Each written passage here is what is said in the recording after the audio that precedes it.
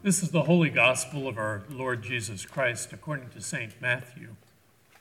Glory to you, O Lord. Jesus said to the disciples, "About that day and hour no one knows, neither the angels of heaven nor the Son, but only the Father. For as the days of Noah were, so will be the coming of the Son of Man. For as in those days before the flood they were eating and drinking, marrying and giving in marriage, until the day Noah entered the ark, and they knew nothing until the flood came and swept them all away. So too will be the coming of the Son of Man. Then two will be in the field, one will be taken and one will be left. Two women will be grinding meal together, one will be taken and one will be left. Keep awake, therefore, for you do not know on what day your Lord is coming. But understand this, if the owner of the house had known in what part of the night the thief was coming, he would have stayed awake and would not have let his house be broken into. Therefore, you also must be ready, for the Son of Man is coming at an unexpected hour." This is the gospel of the Lord. Praise to you, O Christ. You may be seated. So Jesus' words this morning are, let's just say, a little ominous, aren't they? He warns his disciples of storm clouds on the horizon and says that the Son of Man will come at an unexpected hour, like a thief in the night. Don't get too caught up in the revelry of your lives, Jesus says to them, for the end times may be near. Some will survive, some may not. Stay awake. Be on alert. Let's be honest. Such apocalyptic language is hard to get our heads around, and certainly is a jarring beginning to the season of Advent. Fresh off a relaxing Thanksgiving break, what we are longing for is a gentle and easy transition into the quiet time of Advent. And instead, we're confronted by a downright frightening Jesus who sounds like one of those unhinged street corner preachers of doom and gloom, haranguing passers-by with predictions of the final judgment. What on earth is going on? Well, we need a little context to make sense of all this. We are near the end of Matthew's gospel, not at the beginning. And whether we like it or not, Advent always starts this way, with words of warning rather than words of comfort.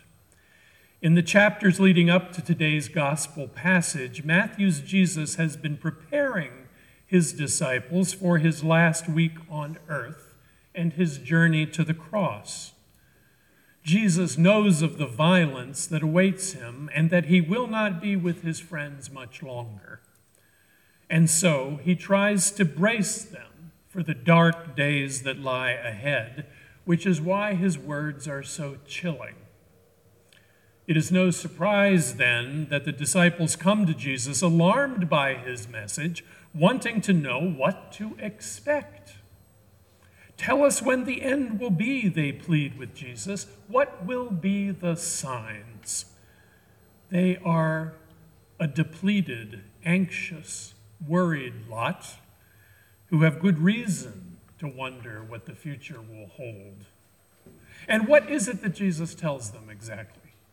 He says, rather surprisingly, that he does not know precisely when the end will come, when God will step in to clean up the mess we have made. Only the Father knows this, Jesus says.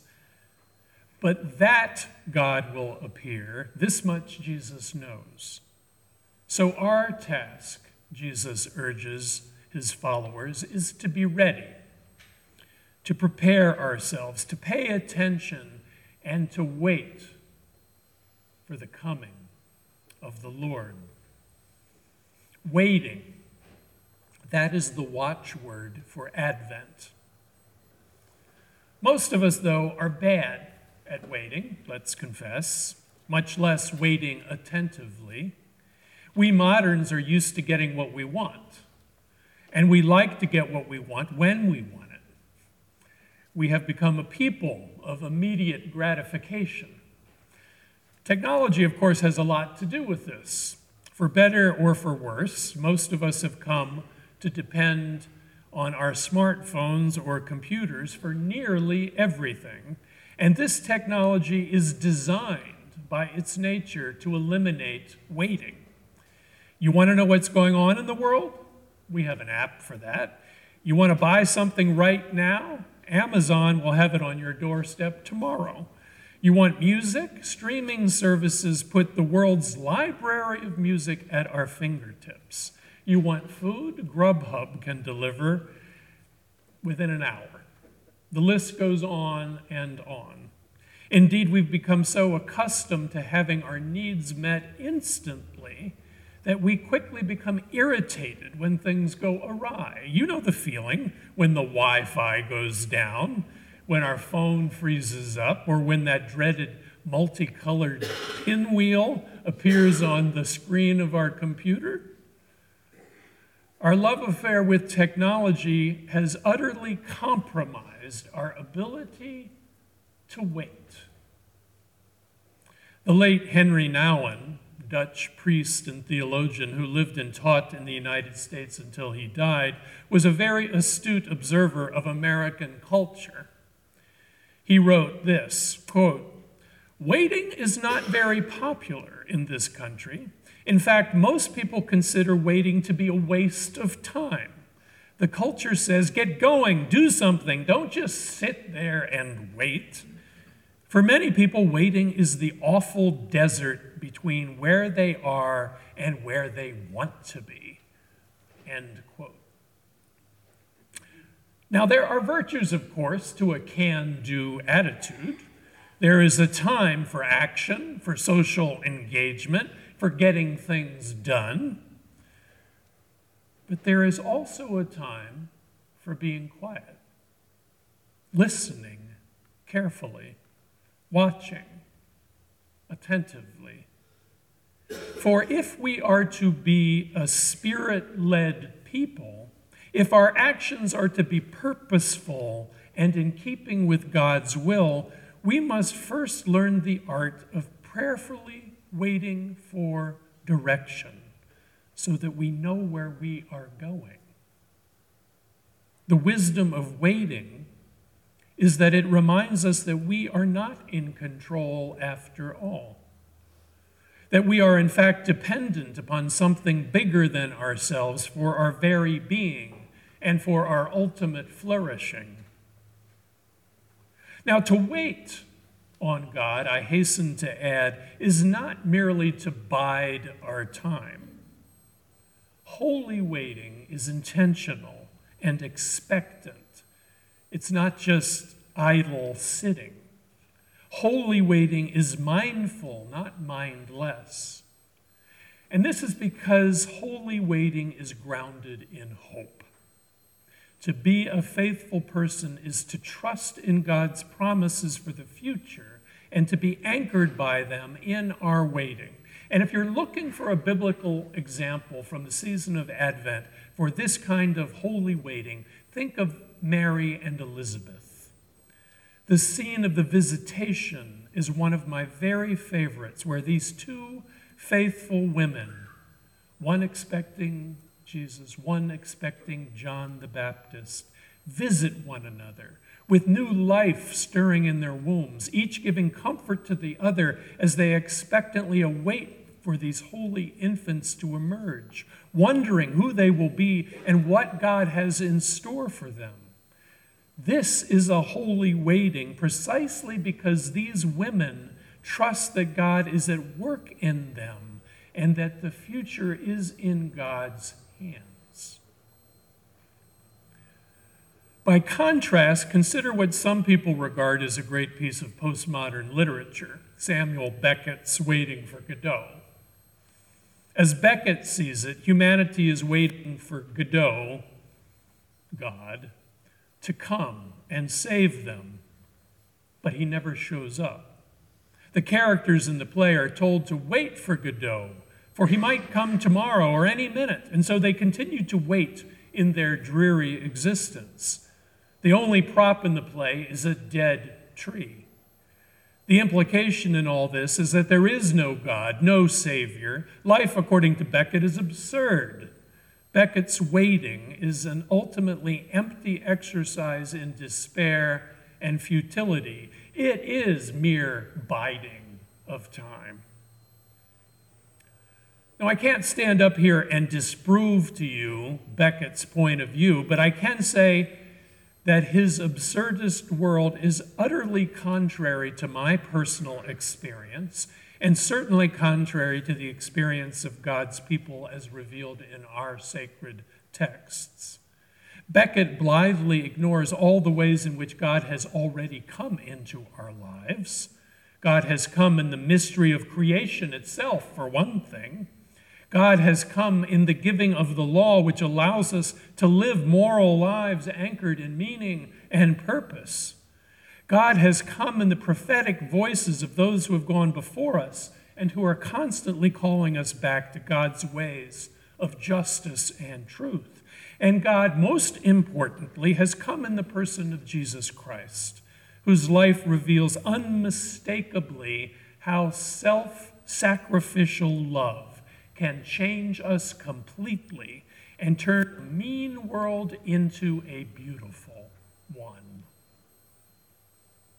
The truth is that God is always and everywhere coming into our lives if we only open our hearts to his presence. In sum, and contrary, with all respect to Beckett, God's people wait not in despair, but in hope, because there is every reason to trust in God's promise that he will indeed come again and again and again. The one last thing I want to say about holy waiting, and here too this is contrary to Beckett, is that it is not something we do alone. It is rather something we do together as the mysterious body of Christ on earth. Let me quote Henry Nouwen once more. The whole meaning of Christian community lies in offering a space in which we wait for that which we have already seen. Christian community is the place where we keep the flame alive among us and take it seriously so that it can grow and become stronger in us. In this way, we can live with courage, trusting that there is a spiritual power in us that allows us to live in this world without being seduced constantly by despair, lostness, and darkness. That is how we dare to say that God is a God of love, even when we see hatred all around us. That is why we can claim God is a God of life, even when we see death and destruction and agony all around us. We say it together. We are it together. We affirm it in one another. Waiting together, nurturing what has already begun, expecting its fulfillment. That, after all, is the meaning of marriage, friendship, community, and the entirety of Christian life. End quote. What Advent teaches us, in short, is that we are a people who wait. We wait patiently, alertly, and faithfully, trusting in the vision of the coming kingdom that Christ promises and that Isaiah before him described with such eloquence in our first lesson. Let it be known, Isaiah says, that in the days to come, the mountain of the Lord's house shall be established as the highest of mountains, and all the nations shall stream to it. And on this mountain, God will insist that the peoples beat their swords into plowshares and their spears into pruning hooks, that nation shall not lift up sword against nation, and neither shall they learn war anymore. That is a vision worth waiting for. That is a vision worth working for. May God in his own time make it so, and may he use us to be instruments of this wonderful peace. Amen. Thank you for listening to this week's sermon from Holy Trinity Evangelical Lutheran Church in Newington, New Hampshire, part of the Evangelical Lutheran Church in America. You can find us at hteLC.com, and don't forget, you are loved.